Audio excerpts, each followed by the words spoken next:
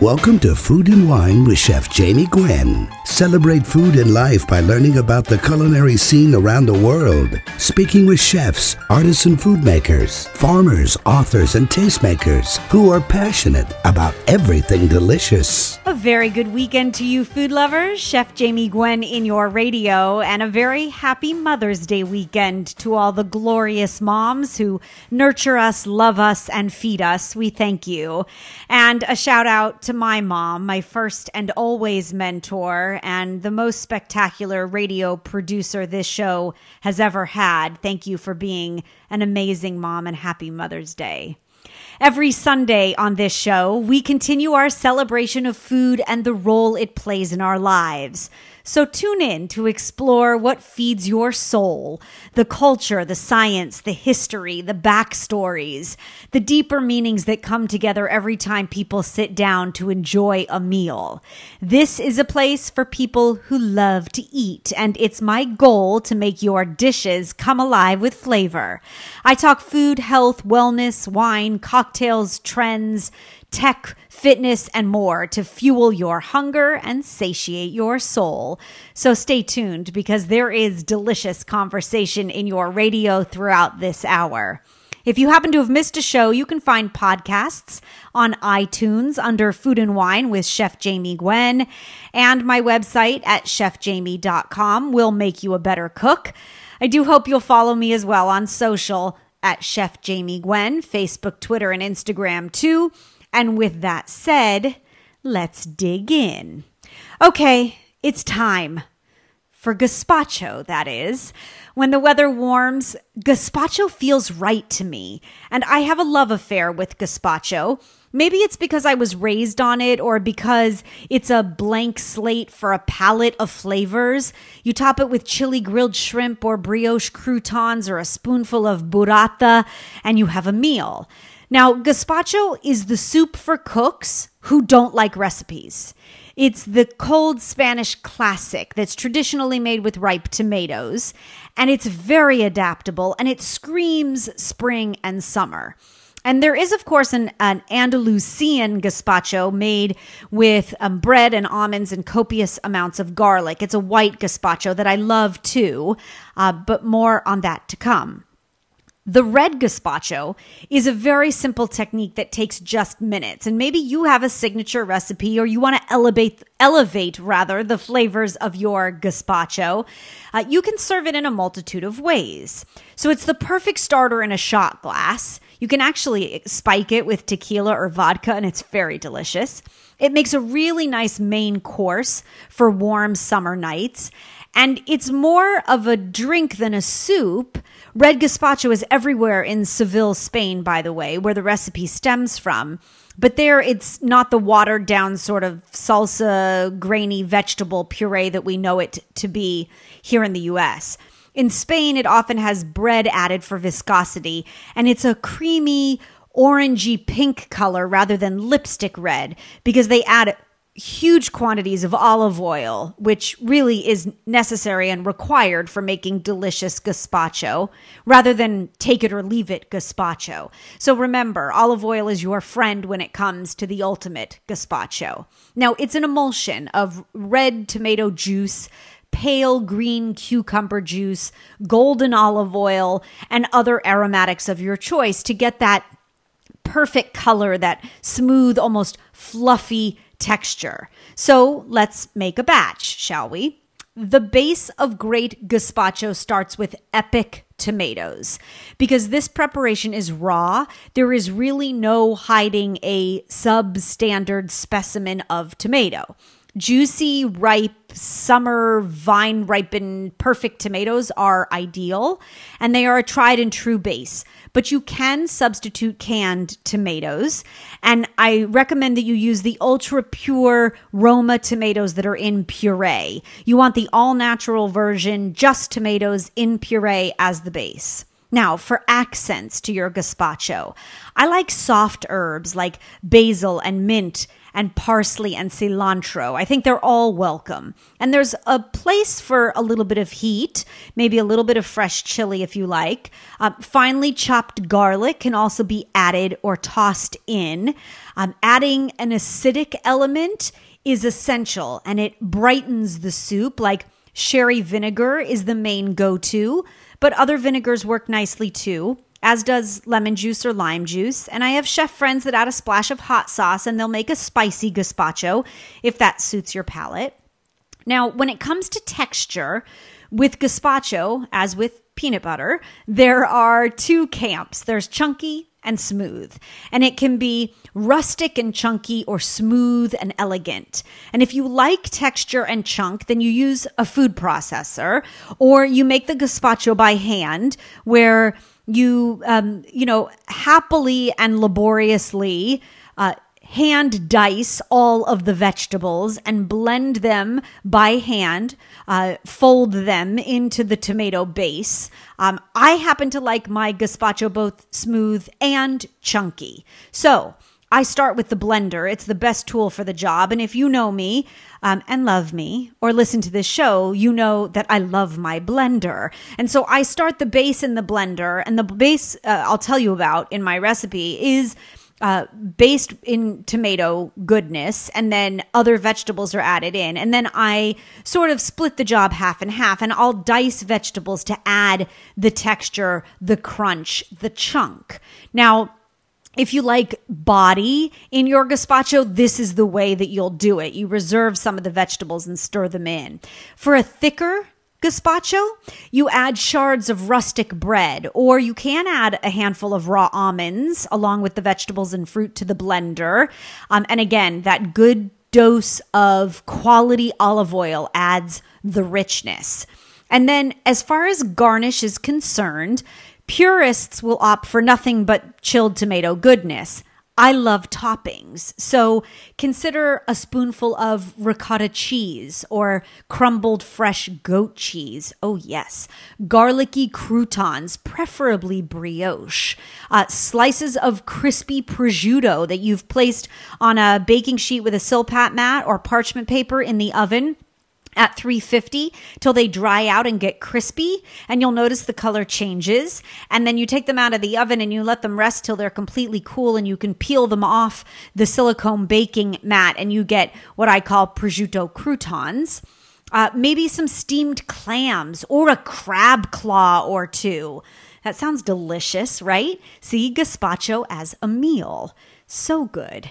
Now, as for the white gazpacho that I mentioned, that's an Andalusian gazpacho, and it's a classic cold white Spanish soup. I happen to love it as well. It is traditionally garnished with grapes, so you have this sweetness to offset what is a garlicky, creamy, lovely richness. You can use small cubes of watermelon at the height of summer. If you're serving a white gazpacho in the fall, apple is really tasty. And it's based in stale or lightly toasted country bread that you add water and slivered almonds, those that do not have the brown peel or exterior, the skin. You want to use the slivered because they've been skinned already. Garlic, preferably a Spanish, extra fruity, extra virgin olive oil. There's some sherry wine vinegar in there as well, and you season with salt and pepper. It's super simple, but it too, like the red gazpacho, has one chef's secret you must not forget. The two gazpachos share something in common, and that is that they are better the next day, and maybe even the day after that. This is one of those basic recipes where the method and the simple preparation lends itself only better to the fact that you have patience. So make your gazpacho the day before, red or white, and let it sit in the fridge and let it chill, because it gets better over time. You might adjust the seasoning with salt and pepper before you serve, or like I said, a chili, dry rubbed grilled shrimp on top adds big, bold flavor. But it is just so delicious when you've allowed it time to sort of meld. Now, you can find a bevy of variations on gazpacho on my website, chefjamie.com. And I'd love to know how you make your gazpacho too, so email me, please, jamie@chefjamie.com. And please don't touch your dial. There's lots more delicious conversation coming up in your radio. Oh yes, we're talking umami next. Adam Fleischman is here, and you know him from the Genius Umami Burger. There's a flavor bomb in your future. Plus, we're celebrating Tokyo's only female sushi master coming up later in the hour, and we're gardening with DIY Network's Sarah Bendrick. So don't touch your dial. I'm Chef Jamie Gwen, and we'll be right back.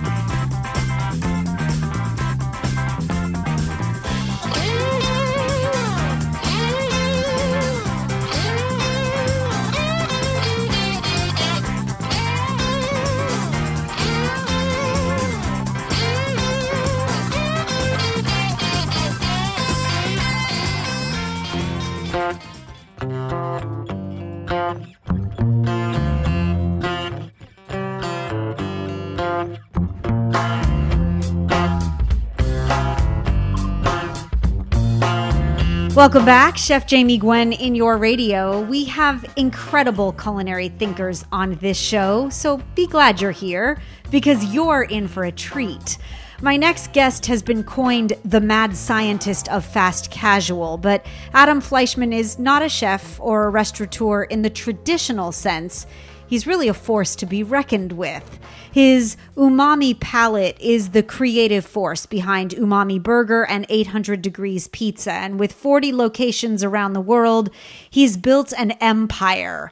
A renegade self-taught cook, Adam utilized the savory fifth dimension of taste to heighten flavor and create a craveable menu using ingredients that are naturally rich in umami. He created ultimate versions of icons like his umami burger with port and Stilton and the signature Parmesan fondue we all love. And all of the recipes are made from the same umami pantry and shared in the much anticipated first cookbook release from Adam Fleischman entitled Flavor Bombs. And let me tell you, this book is the bomb, and I am delighted that Adam is here to dish. It's been too long. How are you, Adam? I'm great, Jamie. How are you? I'm well, too. Thank you. And I'm glad to have you here. Is there anything your kids eat that doesn't have umami dust in it? You know, my kids, their favorite foods are burgers and pizza, so... Yeah, well, they're your kids. Yeah. Yeah, and they were breastfed, which, you know, has 8 times the umami of regular milk, so everyone's addicted from birth. Yeah, right, in your family for sure. Let's first have a discussion on umami, the word, the principle, the sense, the savory. Where is umami? I love the introduction and the prologue of the book because you really dig deep. Yeah, so umami, was the last flavor to be discovered after sweet, sour, salty, and bitter. And, you know, it's always had this mystique to it, and I was hoping to sort of demystify it and show people that, you know, you could use all these ingredients that are high in glutamates if you know what they are, and you can sort of get away from using recipes so much because you can, you know, use these interchangeably in a lot of recipes to great effect. And they always make your food more flavorful. So everything in the book calls from that pantry, and that pantry has some things that are very familiar, like soy sauce, but maybe some things that are not so familiar, like koji or special kinds of mushrooms or truffles that are much more accessible nowadays. Yes. Things like that are just very easy for the home cook to use, you know, to amp the recipes up. I love that you talk about glutamate-rich ingredients, some of which, like you just referenced, are things we wouldn't have thought of, like in Italian food. And you talk about the beauty of Italian cuisine and Japanese flavors, anchovies, serious umami, right? Anchovies. A lot of Italian chefs now are using fish sauce. Yes. A lot because that's an anchovy derivative, and even though it's Asian, they still use it in their dishes. I actually very much believe in fish sauce. I happen to be an Asian food lover, but a drop or two gives you that can't put your finger on it, but man, that tastes good kind of flavor. Yep. Yeah, and you just it's pure glutamates and don't know it's there. Glutamates or flavor. Yeah, for sure. I know you're big on miso. Dried mushrooms. I think that you probably put them in the bath salt and you keep them in your pocket. Yes, my favorite ingredient, dried mushrooms. Yeah, no doubt. The best. The best. And then lots of nori and kombu and seaweed, sort of sea vegetable derivatives in your cooking. Definitely. Yes. Love all those things because they're subtle. When they're used judiciously, you can really put them in any dish and it really works really, really well. Yeah, but there's a richness to it. And I like that you talk about, you can't throw all the umami ingredients together in a dish, you say. Right. Like a burger is something that has a lot of umami, like meat, but also something that's a neutral base, like a bun, or same with pizza, where you have the crust and then you have the umami sort of playing off it. Also, the perfect umami dish is sort of like a piece of nigiri sushi with tuna and rice, and just those two things, but it works together. So it kind of bonds with its opposite and makes something more delicious. And in addition to the ingredients, you talk about techniques to amplify umami. So you can bring out the flavor of umami naturally. Definitely. There are certain things that just sort of react with umami, and one of my favorites is sherry wine, which is very popular in the bar these days, but man, it works so great in fondues or in my crab recipes or things where you want to really amplify the umami. You just put some of that dry sherry in there or sweet sherry, depending on the recipe, and it just blows it up. You heard it, the secret ingredient from Adam Fleischman he's never without. By the way, if you've just tuned in, you're late, because we're talking flavor bombs, the umami ingredients that make taste explode. The book is just set to release from Adam Fleischman of Umami Burger fame. And let's delve into the recipes, Adam. Could you please teach us to make burnt miso and explain why it is you're burning the miso itself? It's a one ingredient wonder. I love the ingredient list. It says miso, as much as you want to burn. Exactly. So miso is one of those things that has traditionally been used in Japanese food, but really works very, very well in sort of Italian and French dishes or any kind of braise. So I tend to use it a lot. But we realized that to sort of offset the pure umami nature of it, if you put it in your oven, just on a silpat or a piece of parchment paper and just burn it, then it adds another dimension to it. So we do a cocktail with burnt miso. We do, we use it in lots of different things, and it really is a versatile ingredient. I mean, at the end of the day, it's just soybeans, but there's different types of it, and soybeans are not something that the chef is going to grab at home all the time. But I think miso is something that's readily available now everywhere and is well worth using. Definitely so. Did you come to this chard epiphany by accident, I wonder? No. No. You were burning miso by technique. Yeah. Yeah, very cool. I can't wait to try it. I will very much say I did not know that burnt miso was one of your secret ingredients in your arsenal. The creamy salad dressing that you make with mixed greens has all of my favorite things. So it has tahini and white miso and sherry vinegar and your master sauce and a little bit of lemon and water. And it's one of my favorite flavors from Umami Burger that I know. It's that craveable deliciousness. And most of the recipes, in fact, many of them include a couple of master recipes that you share in the book, which I was surprised and delighted by. But talk to us about Master Dust and Master Sauce, please. So when we created Umami Burger, we didn't want to put things inside of the patty of the burger because, those chemical reactions and they could over-season things. So traditionally we kept them on top like salt and pepper would be.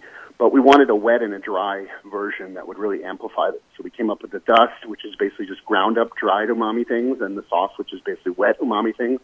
And we use those a lot in different preparations. The dust works really well on any kind of thing you would season, any kind of roast, or, it's just a really versatile thing to have in your kitchen. Flavor Bombs by Adam Fleischman, the man behind the Umami Burger empire, is the new cookbook soon to be available. Check it out and follow his umami journey at adam.fleischman on social.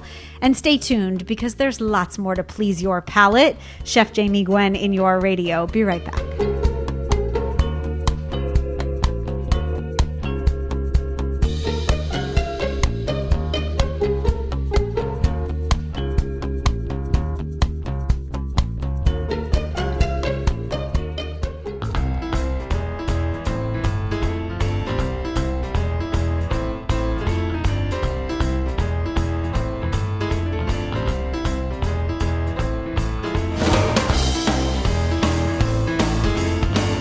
We're back. Chef Jamie Gwen in your radio on a mission to find the most exciting places, new experiences, emerging trends, delicious dishes.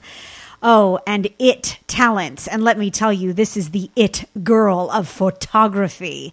Oh, yes. Andrea Fazzari's stunning images are known, respected, and cherished worldwide. And her close work alongside some of the top chefs of the world has allowed us a sneak peek into their lives and kitchens, showcasing the new talent of Tokyo's vibrant food scene. Andrea profiles 31 chefs who are shaping the future of one of the world's most dynamic cities, no doubt, in a new book release that is astounding. It is a true work of art, and I can't wait for you to see it. It is a fascinating and beautiful piece of work. Tokyo New Wave is a luxe collection that's filled with portraits and interviews and recipes, and it allows you to explore and touch and feel the changing landscape of food in Tokyo. It is the glorious work of photographer and writer, the much-loved Andrea Fazzari, and she is here to dish live from Tokyo. Welcome, Andrea. I'm so glad to have you. Thank you so much. Yes, Thank you, Jamie. Thank you. Can you share your story of becoming a photographer, please? Because you took it from a passionate hobby to worldwide fame, and I really admire that. Thank you. Well, it happened in a sort of random way. It was a hobby, as you just said. And I had been in fashion public relations and film public relations, and I just didn't feel that I was in the right place career-wise. I felt it wasn't natural for me, and something was missing. I wanted a career that was perhaps more personal, and I really wanted to work for myself. And I became a photographer essentially because my father fell ill in New York City when I was living in Paris at the time. And when I went to the ICU, I couldn't believe what I saw and went home that night. And there was a Travel and Leisure magazine on my parents' coffee table in one of the rooms in the apartment. And I picked it up, and I remember thinking, wow, I could do this. I want to do this. And how serendipitous in so many ways, but I think proof that you have to ask for, persevere, fight for, and push for what you want. And the possibilities are endless. Yes, you follow your heart. Yes. And essentially, it was a potential tragedy when I was called back to New York. But I even, in a strange way, thank my father, even to this day, because if that hadn't happened in some strange way, I wouldn't be where I am today. So sometimes things that look very negative or onerous turn out with a positive side in the end. And your life has been a glorious exploration. That's what I find so fascinating about your photography is I feel like it's a glimpse into these incredible experiences that you have developed for yourself and that you've really made happen. And they're so enriching for you, and we get a taste of that. And I use that word intentionally because you're very connected to chefs and to food, but you're living in your fifth country thus far, right? What is life like living in Tokyo? Well, Tokyo is extremely dynamic. It's fascinating beyond belief. I live in a sort of heightened reality here because as a foreigner, and I use that word with a bit of hesitation because technically I am a foreigner. However, I feel very connected and at home here. As I say to many friends, it feels very familiar. I have been coming for assignments and vacation and to visit family when they lived here many, many, many years ago. But now I decided to make this move in 2015 because I had vowed to myself many years ago when I came the first time that I would live here. I just found that I connected really quickly and deeply with how things are done in a visual sense. I seem to understand something that's an intangible feeling about this place. I find a lot of beauty here every day, and especially in the dining experience, there's so much detail and richness and texture that it's just an incredibly enticing life to have. And I find that my observation skills are put to such good use here. And I just feel quite alive at the end of the day. So I'm so glad that I finally made it happen and I came. What an extraordinary thing to be able to say. I wonder if you see everything through a lens, like, the way that you see it through a camera. I often do, because I'm always thinking about light. Yes. And when I enter a space, I notice the light probably first. And I do think sometimes, even if I don't have my camera with me, how would I shoot this? Sure. It's a quick sort of inner monologue that I have with myself. Quite fabulous. Yes, but there's a lot to admire here visually, and I'm also really proud to be writing a lot now as well. And yes. To the writing portion of this book was extremely meaningful in addition to the photography, because I was able to choose the words very carefully to express the feelings and emotions that I have regularly here, and I wanted the world to know about it, because to me it's a very warm place, and I know for many people, especially foreigners in the West, Japan can seem enigmatic or cryptic or mysterious, hard to know. Yes. But I wanted to depict it in a very warm, very familiar way. And you've done that. You've brought us closer to it. And the book, let's talk about Tokyo New Wave. It feels that way.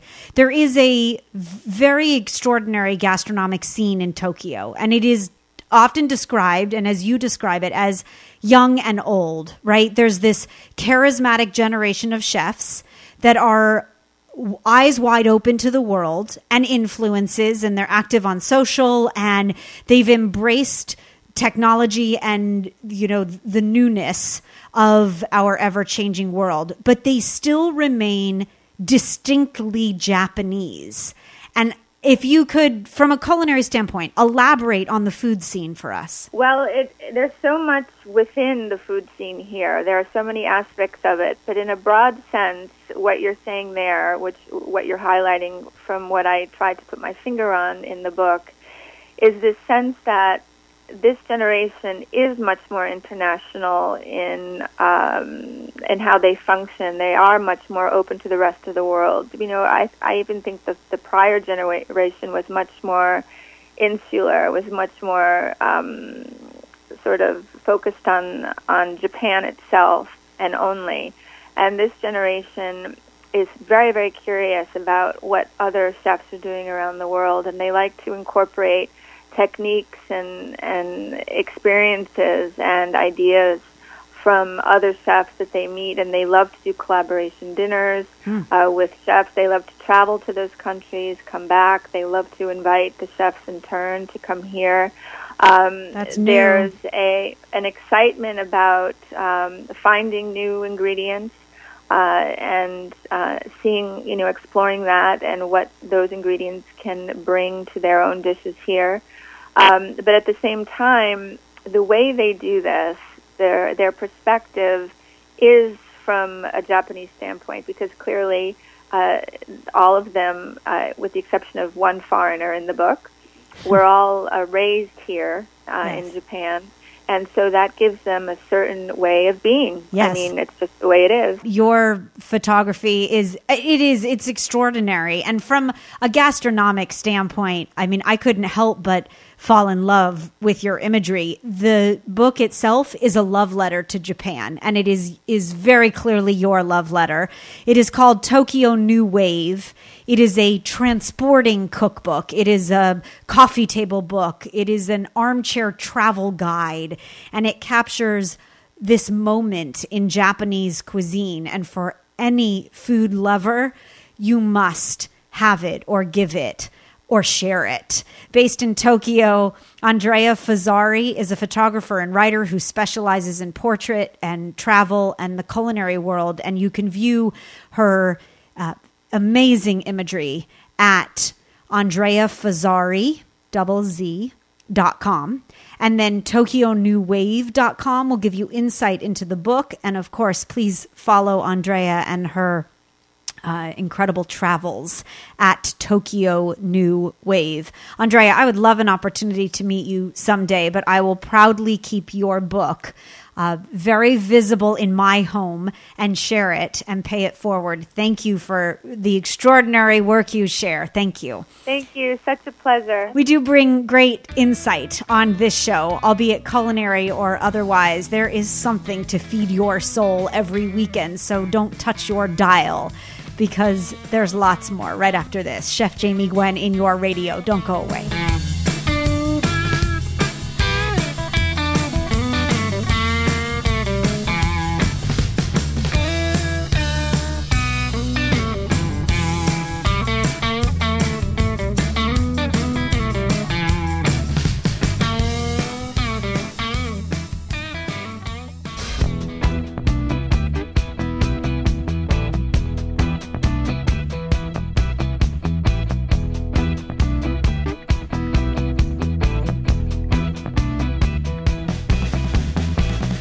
Welcome back. Chef Jamie Gwen in your radio. My food philosophy, flavor and freshness are paramount and ingredients count.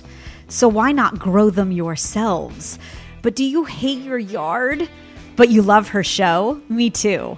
Sarah Vendrick is a gardening expert with a passion and appreciation for beautiful living things like herbs and trees and flowers. She is the host of DIY Network shows I Hate My Yard, and her new show called Lawn and Order, love the name, premieres this weekend. And she is here to share her best spring gardening tips. Hi, Sarah. I'm glad to have you. Hi. Thank you so much for having me. Yes, of course. It's such a pleasure to speak with you. Oh, thank you. Okay, so spring has sprung. It's time to tend to the garden. From a food perspective, would you enlighten us, please, on what is best to grow in a backyard veggie, herb, edible garden? Oh, absolutely. I mean, spring is so exciting because the cold weather is leaving, the warm sun is coming in. Yes. This is a great time for starting a vegetable garden. And depending on where you're living, that the different types of plants will vary a little bit from area to area, but there's so many things that people can grow across the country, and you just kind of want to see what's happening locally. Growing something like corn is super easy to do. It grows a lot in the Midwest, so you can No grow it doubt. out in the West as well, and many parts of the country. Tomatoes are obviously a go-to. Who doesn't love good tomatoes? And squashes and everything that you think you can grow in the backyard is really not all that difficult. You really just got to get started. Okay, so what is the most bountiful? Like for the novice gardener, where does one start? Well, for the novice gardener, if we want to take baby steps, and I do this with kids sometimes, is starting with sunflowers because the seeds are really large. You can see where you put them, and you water them, you put them in the ground, and they grow, and they're so beautiful, and they get quite large. So you can harvest the seeds, of course, for food, but those are really simple, and they're really rewarding to grow. So that would be like entry-level gardening, in my opinion. Okay, good. And then a more elevated approach for the connoisseur. If you're looking to set your sights high, what is more challenging? What brings the most satisfaction? Yeah, I think doing an outdoor garden where you can do many different crops in a certain area. The challenge is that each of the crops are going to need a little bit different care and spacing. So if you're able to bring in a few different types of vegetables, that's better than just doing, say, one type of vegetables, especially for like the insect balance and all that. If you're really trying to get into having like a healthy garden, a lot of times people ignore the soil, which is the most important part. And I always try and encourage people to go the organic route and really encourage healthy soils, because if you have healthy soils, your plants are so much stronger and you have better and more nutritious vegetables as well. Okay. I know that you teamed up recently with Sony Pictures to support Earth Day and the release of the movie Peter Rabbit, and you're getting kids involved. So I would love for you to share more about the project, because gardening really can be a wonderful family experience, right? Oh, yeah. I think it's incredible if you're able to spend quality time with the people that you love. And so for celebrating Peter Rabbit, the movie, we did build a community garden. It was a school garden in East Harlem, and we also did one in L.A.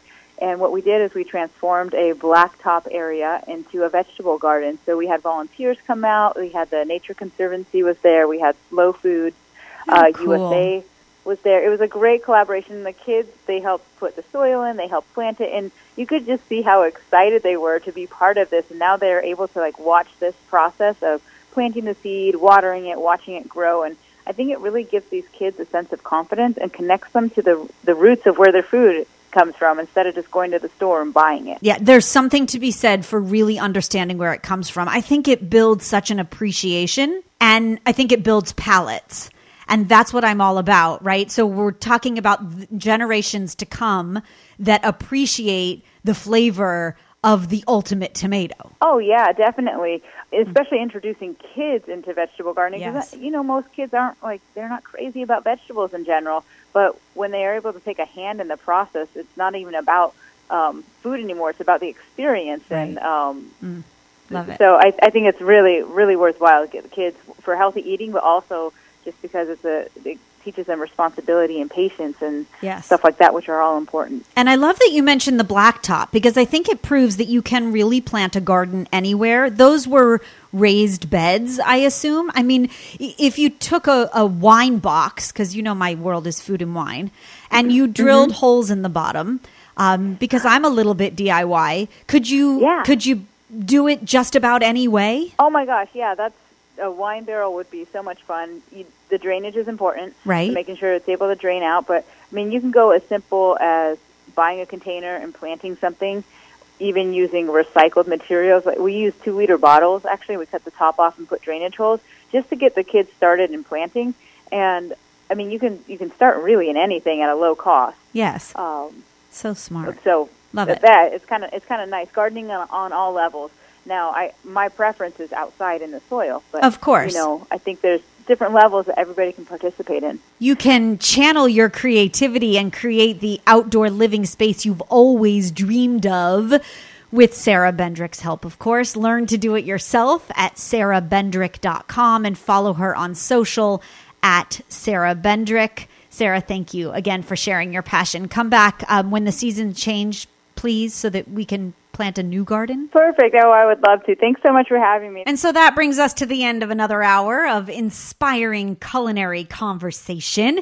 I do hope that you'll continue to tune in every weekend and find podcasts of shows you might have missed on iTunes under Food and Wine with Chef Jamie Gwen. You'll find recipes galore at chefjamie.com as well.